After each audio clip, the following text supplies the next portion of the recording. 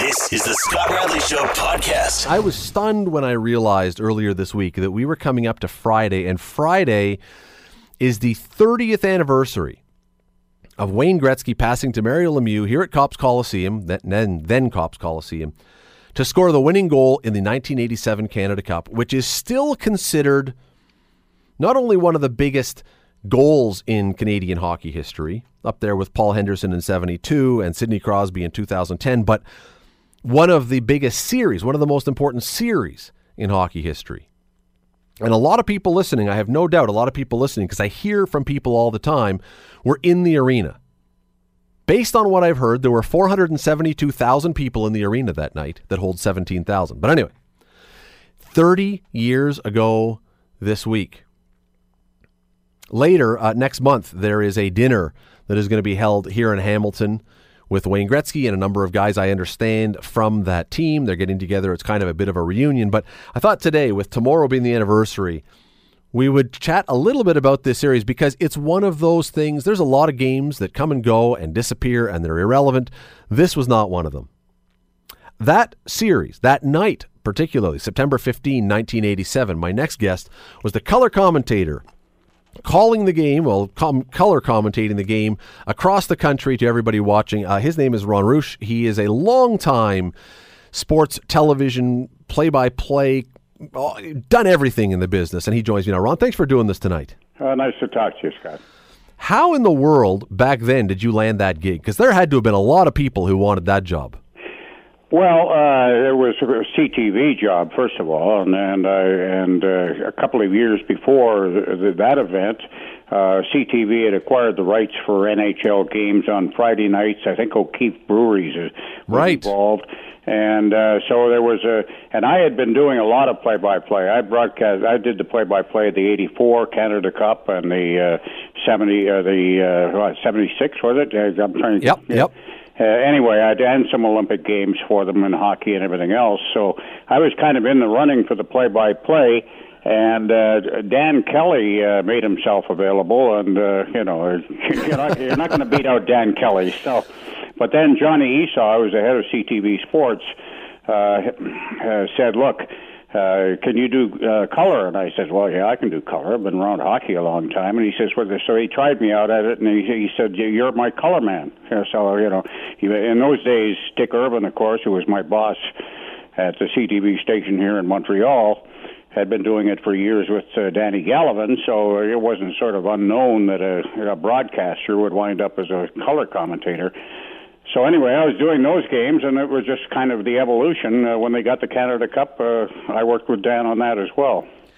Do you recall before the tournament started that you thought this was going to be one of the all-time great tournaments, or do these things kind of have to grow on you and show themselves to be what you think it might be? Well, you have to realize that one of the best games, and I did the play-by-play of that game, was the semifinal of the '84 Canada Cup, which was the overtime game when Mike Bossy deflected the Paul Coffey shot against the Soviets.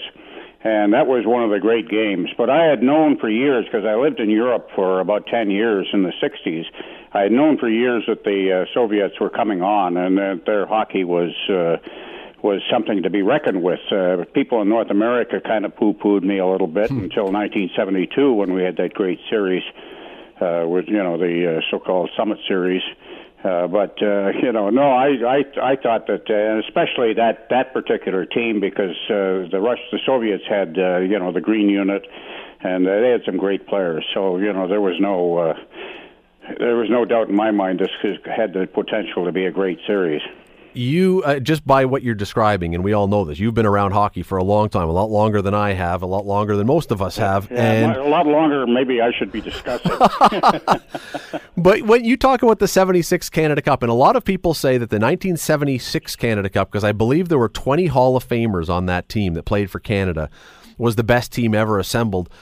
But could there be an argument or not that the 1980 team, because the level of the top end of the talent for Canada with Lemieux and with Gretzky was so high, could there be an argument that it was a lineup that would have competed with the 76 team, or are they two different things? I think they're a little different. I wasn't that impressed with Canada's defense in the 87 series. I thought it could have been better. They had Raymond Bourque was on it, but and I looked at that, and he got a bunch of 6-5 hockey games in that final. There wasn't a lot of defense playing, but up front, I can't imagine any team ever being put together that would match that one.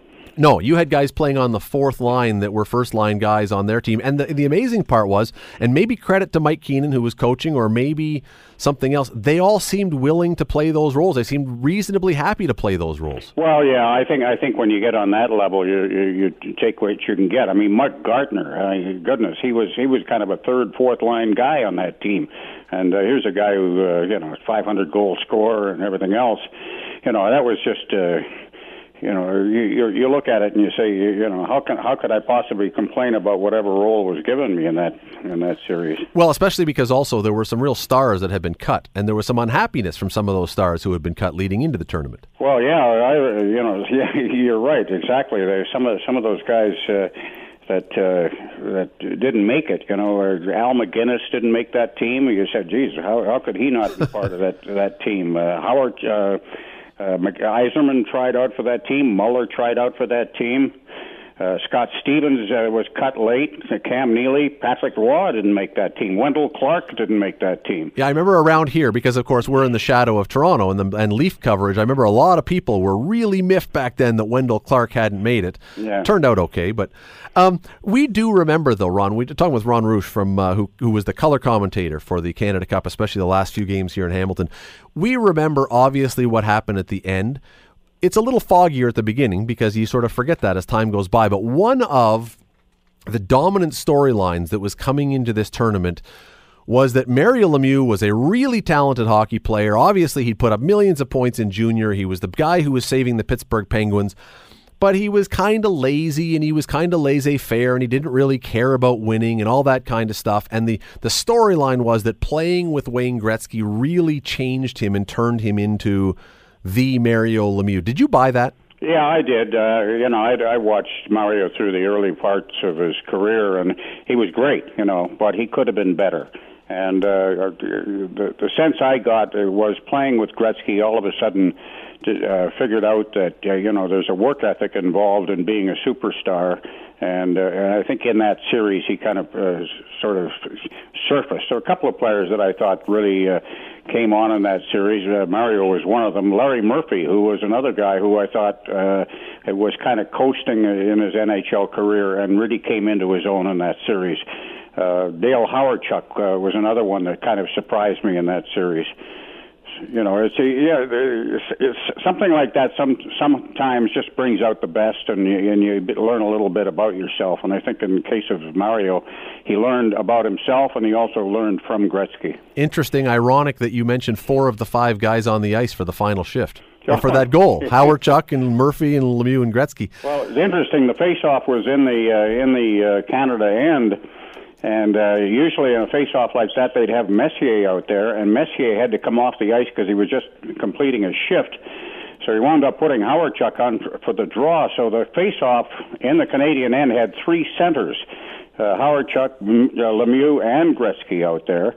And Keenan was simply Mike Keenan, the coach, was simply making sure that if somebody got tossed out, he'd have another centerman there. As it was, Gretzky tied up I think it was Beckhoff tied him up on the face-off. Actually, Hawerchuk never touched the puck, but Mario leaned in and poked the puck over to Gretzky, and that started that breakout. It was an unbelievable breakout, and led to the goal.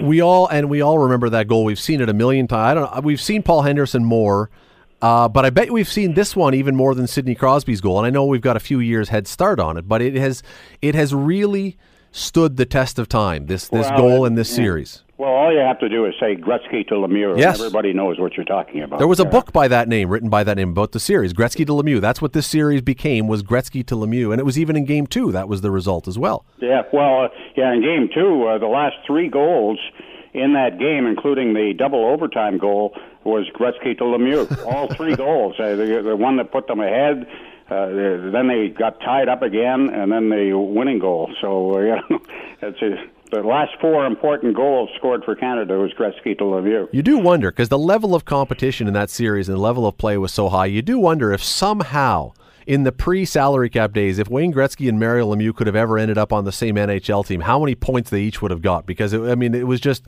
you're playing at this level and putting on a clinic. You go against some fourth-line grinders from the NHL, they would have scored every shift. Well, yeah, but that was the team also had the Edmonton team had Messier on it, Yeah, so I look at that Edmonton. I was talking to Don Jackson. I was in Munich, Germany, just last month, and Don Jackson, who was a defenseman with that Edmonton team, I was talking to him about that team, and he played with the doctor there, Randy Gregg. Yeah, Randy Gregg. They were the only 2 defensemen on that team. The rest of them all played up front, And Jackson was saying, can you imagine a goaltender who had a goals against average of almost 4, like Grant Fuhr did, and still makes the Hall of Fame? Most of the time he was back there alone. Yeah, no, he probably had more breakaways that he had to stop than any other goalie in NHL history, probably. Yeah. Ron, one of the interesting things, though, and again, I go back to that moment because we can all picture the Gretzky to Lemieux play. We can visualize it clearly. As I say, it has held up. Why? Why did that series, why is that moment still considered such a seminal moment for Canadian hockey? What is it about that made it so special? Well, it was the goal, first of all. With 1:26, I think, remaining in the game. The goal itself. But you have to realize that game, Canada was down 3-0 in the first period. The whole game was a spectacle. They were down 3-0. They came back and scored a couple of goals, and then there was a late goal in that first period that made it 4-2. So this was an uphill climb for Canada all the way, right to the bitter end. And even after, I've always wondered about Tikhonov. Even after that goal was scored, he was so upset at Igor Kravchuk, the defenseman who got caught, that he's lecturing him on the bench. And there's 1:26 remaining in the game, and you'd think he'd put the green unit out. He didn't. He put his 4th line out, and they've got to tie they've got to retie the game. So the coach of the Soviet team had completely lost it. He was out of his mind after giving up that goal, and just stopped coaching. And Canada almost, if you watch right after that, you'll recall this, Canada almost scored right off the subsequent face-off. Yeah. Which I wonder, and we'll never know this, I wonder if that would have in any way diminished the Gretzky to Lemieux goal if the game had ended 7-5 instead of 6-5. No, I don't think so. It would have been meaningless in the historically. The interesting thing is Russia never pulled its goaltender either. Do you, Ron, because a lot of people say this and we throw it around, and I think we believe it, but do you consider this one of the most important or more important hockey series that's ever been played? Is it up there? Oh, yeah, I think so. I mean, everybody talks about, internationally, certainly, everybody talks about the New Year's Eve game here in Montreal, the 3-3 tie, the Super Series,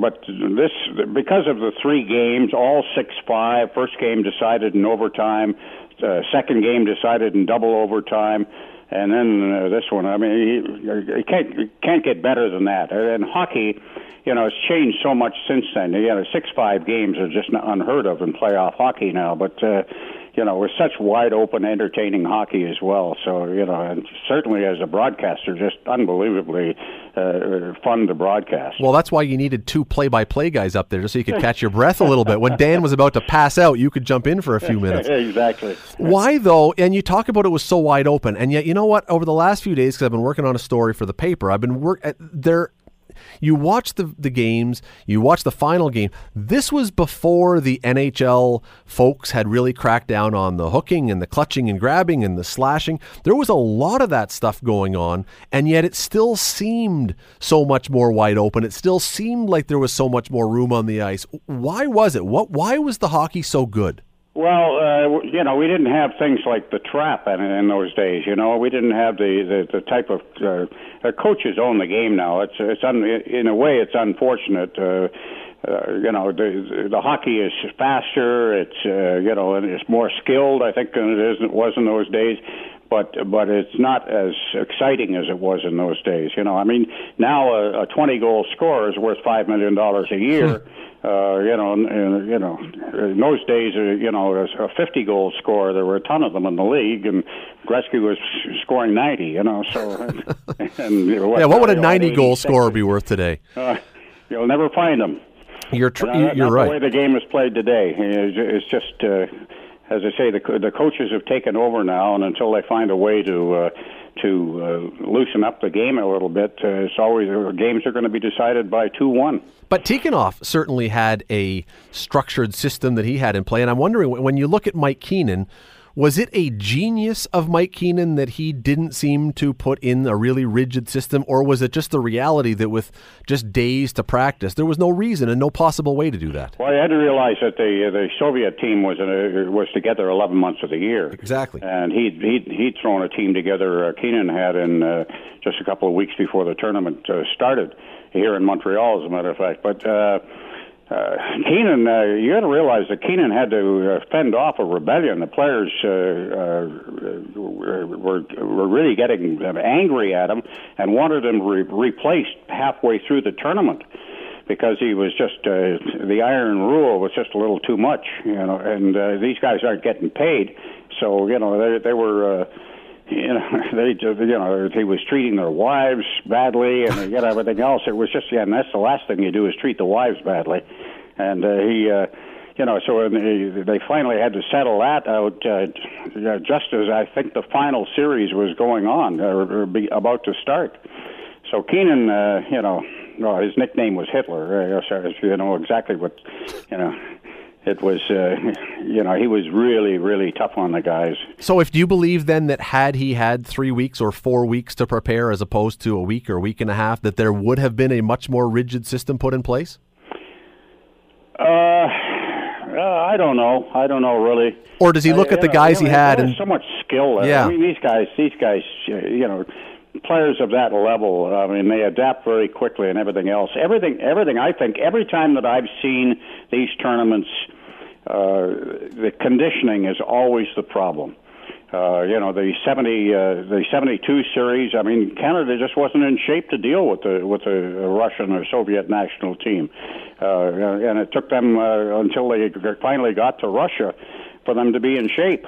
And and when you're playing those Soviet teams, which were together all year long, basically, you had the problem of just trying to keep up with them. Ron, it's interesting though because Canada didn't really have a system. They had talent and they let them play, and as you say, they adapted and adjusted and worked with each other, and it was beautiful hockey. And I'm wondering if you're an NHL coach today. And I know you're never going to have the lineup that Mike Keenan had for the Canada Cup, but if you had a bunch of talented guys, what would happen if you said, you know what, we're going to take a test drive on this one. We're not going to put in a system for the next month. Let's see what happens. Could it work in hockey today?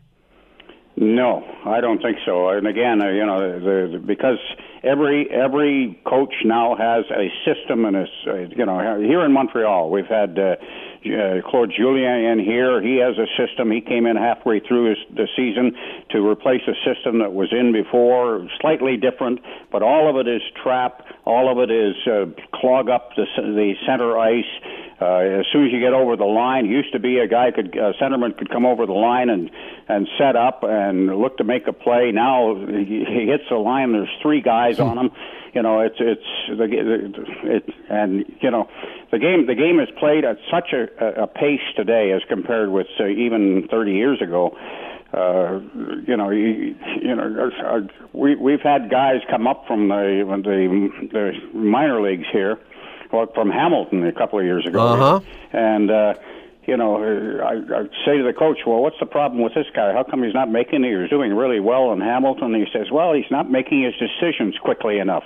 And quickly enough means you have to have your decision made even before you get the puck. You're right. In those days, you had the time. You had that split second that doesn't exist anymore. You are absolutely right. Hey, last thing, we only have a minute or so left here, and I really appreciate all the time today. This was, obviously it wrapped up on September 15. This was a late summer, early autumn event. It was before the hockey season. And yet, if I can think back, I mean, certainly by the end of the thing, everybody was into it, but I think everybody in Canada or every hockey fan had bought into this from the start. It seemed like this was an event that had people's attention and their emotional investment right from the beginning. And yet then last year, we have the World Cup of Hockey, and it seemed like it was missing any of that stuff. What's happened? Is it the Olympics or nothing now? Have the Olympics become the only event? You hit it dead on, the Olympics. The Olympics is important. You got to realize that the Canada Cups were all played here. It's not truly an international tournament. It's played in Canada and the United States. If they were playing it on the big ice surface in Cologne, Germany, or Berlin, or wherever overseas, every second time or something, there would be a truly international tournament. The Olympics, that's a whole different deal. The gold medal, the whole thing. It's overwhelmed everything else. Superseded. I think the NHL has missed the boat. I think that they thought that the World Cup would catch everybody's attention, and it basically hasn't. Ron, I got to let you go, but one of the things I got to tell you, when I watched the game again today online, and you and Dan doing it, full applause to you, because when Mario scored that goal, I got to think for a color commentator, the first thing you want to do is jump in and start yapping. And you and he sat there and were quiet and let that thing play out and let people appreciate it. That is the hardest thing for people with the headphones on to do. And I thought even 30 years later, it stood out as being that was the right way to do it. Well,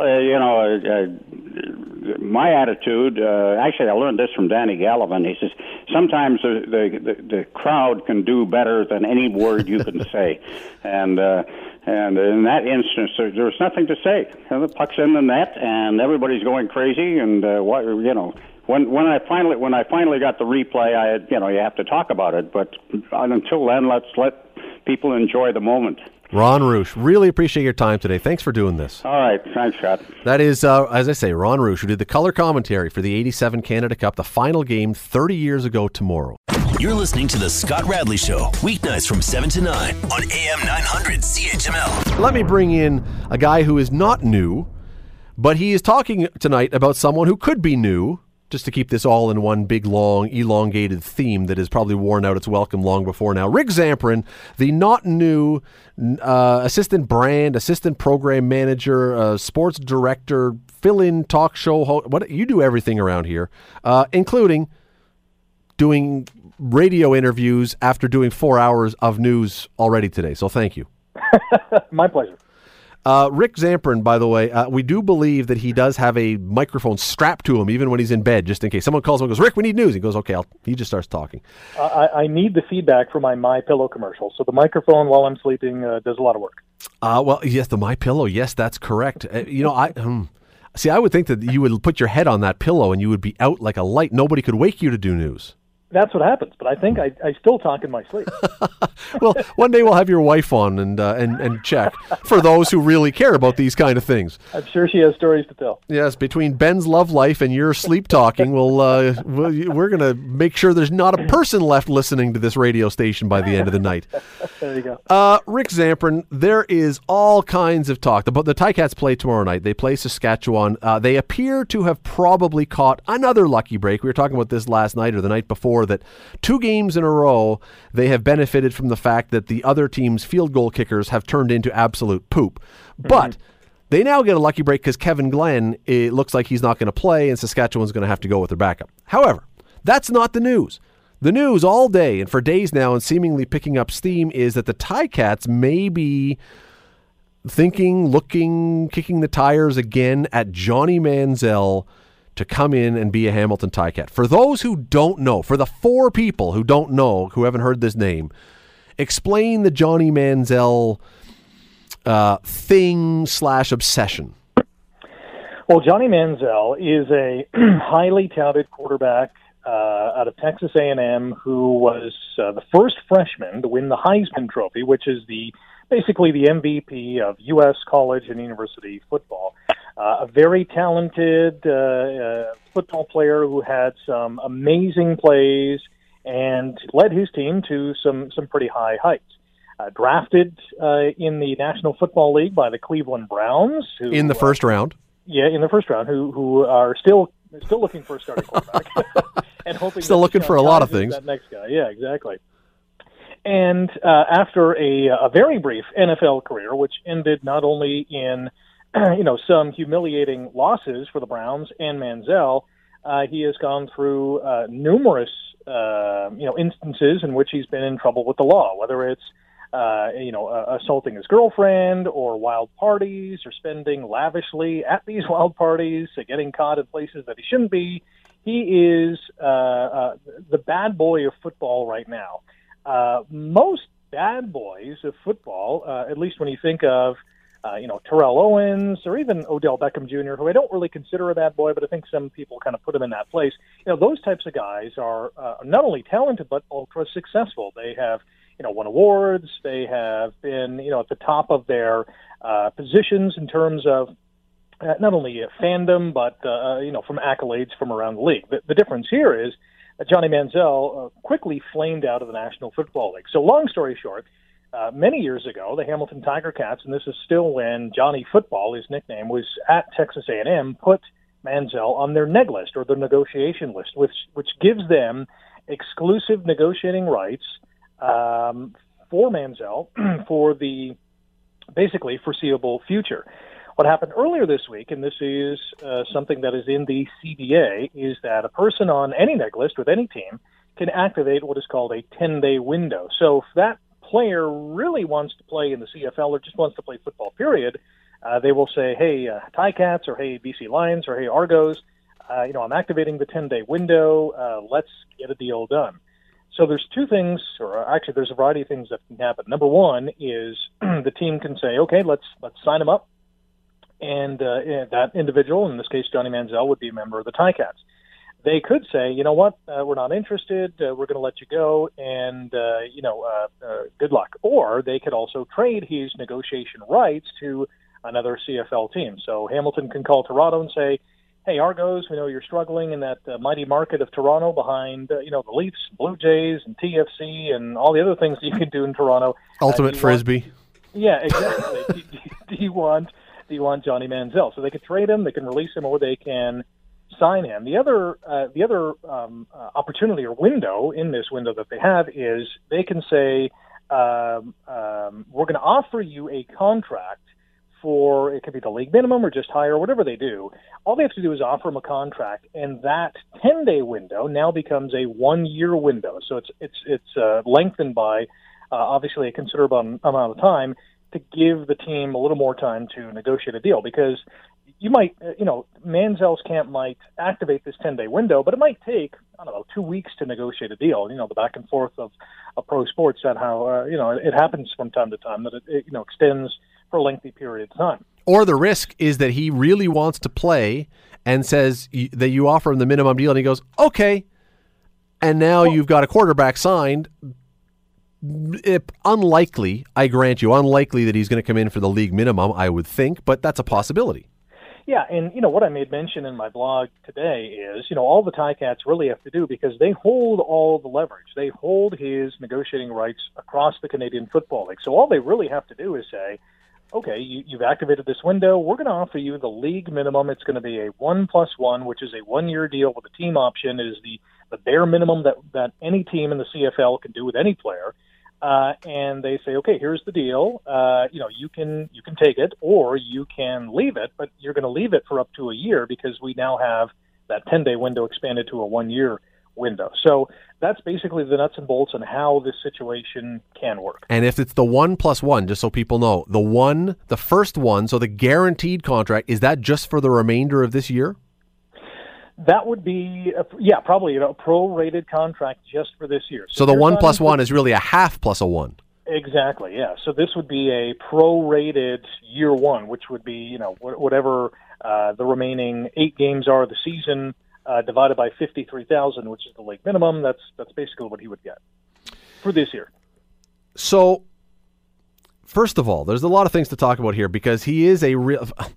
I'm trying to think of a good way, and you've done an excellent job describing it, but Johnny Manziel is, I think, the best word, and I hate it because it's so cliche, but he is truly the definition of a polarizing figure. There are those who believe that Johnny Manziel would come to the Canadian Football League and based on the style of play, which is scrambling and improvising and not standing in the pocket and throwing, he's all over the place, that he would be the next Doug Flutie. And there are others who say he would come up here and, first of all, he's not in shape, apparently, and second of all, he brings baggage, and third, that style of play kind of went out in the early 90s from the CFL and probably wouldn't work anymore. Which way do you look? Is this guy the next great quarterback, or is this thing so blown out of proportion that he would come here and just flame out again? Well, you know what? The one example that I can point to in terms of talent, in terms of playing style, was another player who was also on a CFL negotiation list, and that was Tim Tebow, who was on the Montreal Alouettes negotiation list. Now, two guys who, in terms of attitude and history, are polar opposites. Tim Tebow is a God-loving, God-fearing, guy who is now out of football and trying his hand at professional baseball, but a guy who really could do no wrong with the fans. I mean, people absolutely loved him as a person because he was always smiling, always saying the right things, always putting his team before himself. On the field, though, people hated him because he was not a good football player at the pro level. Fantastic in NCAA and college ball, but when he took that next step, he could not get the job done. Johnny Manziel, I liken him to Tim Tebow. Might be a little more talented, have a little more arm strength, but the fact of the matter is he scrambles around, he makes sensational plays or makes plays that shouldn't be there, but in an 18-game CFL season, in a sport that is so structured, way more so than hockey and basketball and maybe even baseball at times. But, I mean, you have basically 5 to 7 seconds to make a play. And in a sport that is known as organized chaos, but is so finely tuned to, a 3 or 5 or 7-step drop, hit your guys at the right moment, knowing how to read the defense and, go through your progression. If one receiver is covered, you got to go to the next guy, and then, your hot read is your kind of, first option, and then you have your last-ditch effort. Can he do that, not only in a one-game scenario, but can he do that over 18 games? And there's where I have my doubts. Yeah, we saw it in college, but the difference between college ball and pro is really night and day. Forget about the game situation itself, but the preparation, the practice, the game planning, I mean, it is completely different. So, how many guys come up here, Rick, that think, and I mean, they would never admit this, but they come up from the States, from Division I NCAA, or even from being cut from an NFL camp, and they arrive in the CFL and say, I'm going to kill this league. This is going to be easy. It's the Canadian Football League. And halfway into the season, not only are they not impact players, but they're saying, wait, this is, the guys who are up here are pretty darn good athletes. And that's why to your point, I am not one of those who is convinced that Johnny Manziel steps on the field and succeeds. I'm much more likely to believe he does not succeed than succeeds up here, especially in the short term. Yeah, I agree. And you know what? Back to your original question. I mean, just look at the CFL transactions wire. I think they still have it on the website. You go to CFL.ca, click on transactions.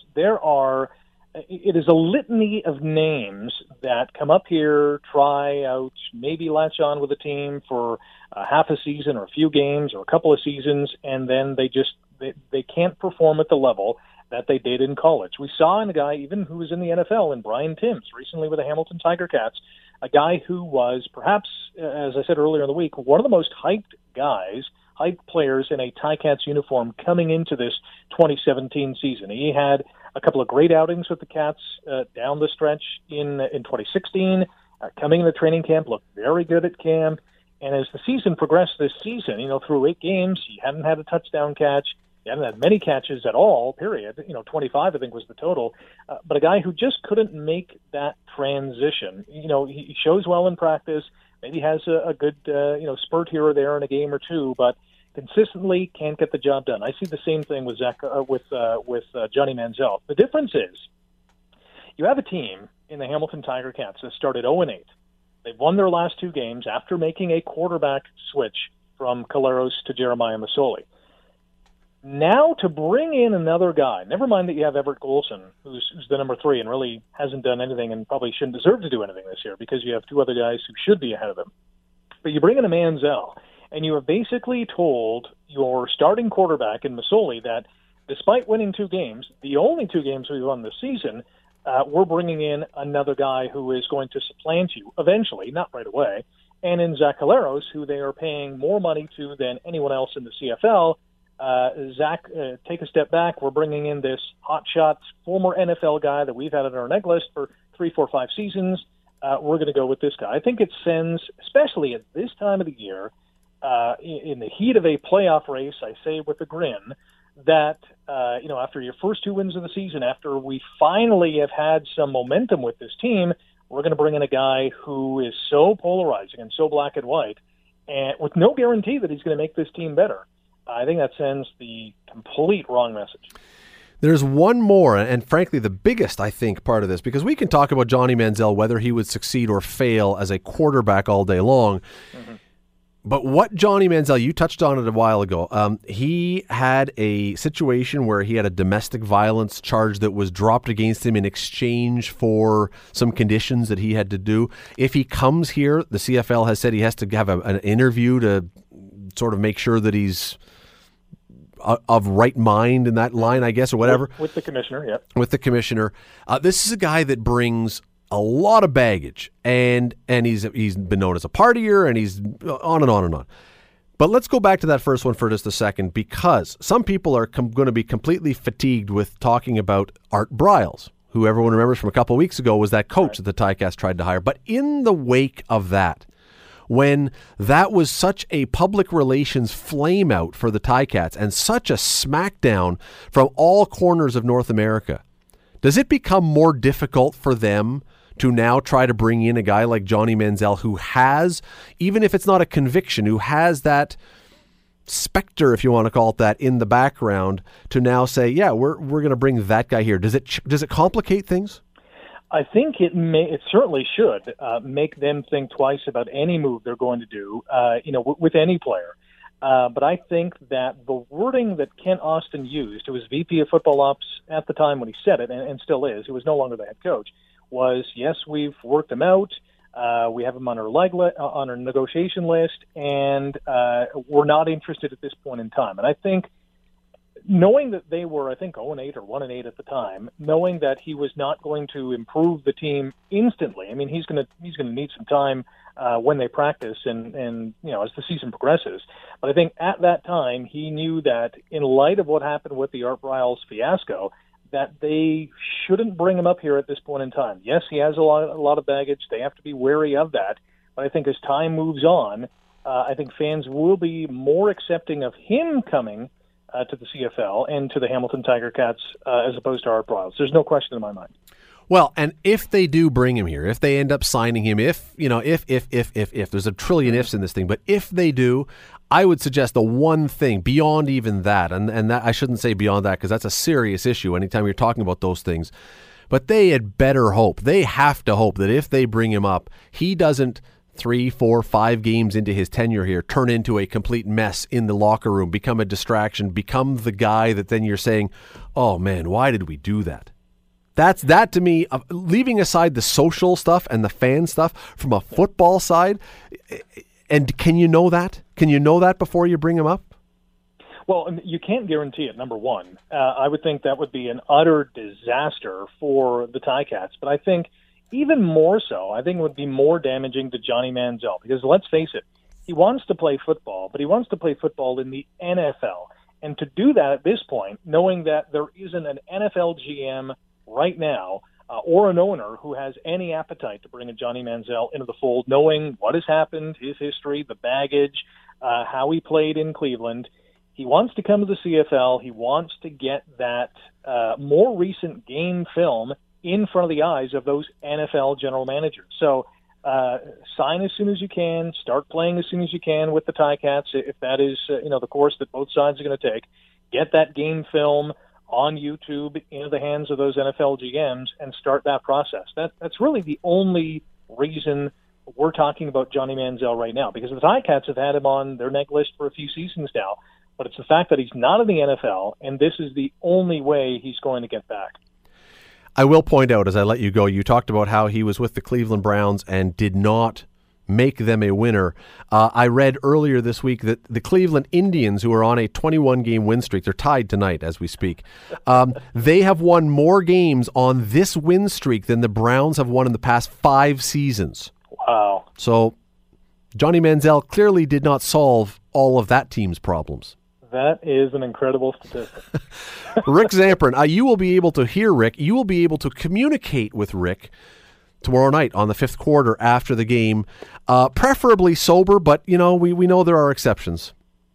There have been few instances in the last few seasons where I have been speaking with someone who is, let's say, inebriated. I think there was certainly one on Labor Day. But I think you're correct. There were a few. There have been some not happy people this year, but by and large, they have been sober, not happy people. Yeah. But, I don't want to encourage people to call in after downing a 6-pack, but, you do have some entertaining shows. People really should listen to the 5th quarter if they want some high entertainment value on a Friday, Saturday, whatever night, this week, Friday. Rick Zamperin, be listening for him tomorrow after the game. We appreciate the time. Thanks for doing this. Thanks for this, Scott. Take care. 5th quarter tomorrow night after the game. Always entertaining. I hate to say this because I don't want to sound like we're cheering for the Ticats to lose. We're not, but often the 5th quarter is more lively after a loss. I'm just saying. It's not that we're cheering for them to lose. But boy, when they were 0-7, after that 60-1 loss to Calgary, oh man, the 5th quarter was high entertainment. We don't want to see that again. But tomorrow night. The Scott Radley Show, weeknights from 7 to 9 on AM900 CHML.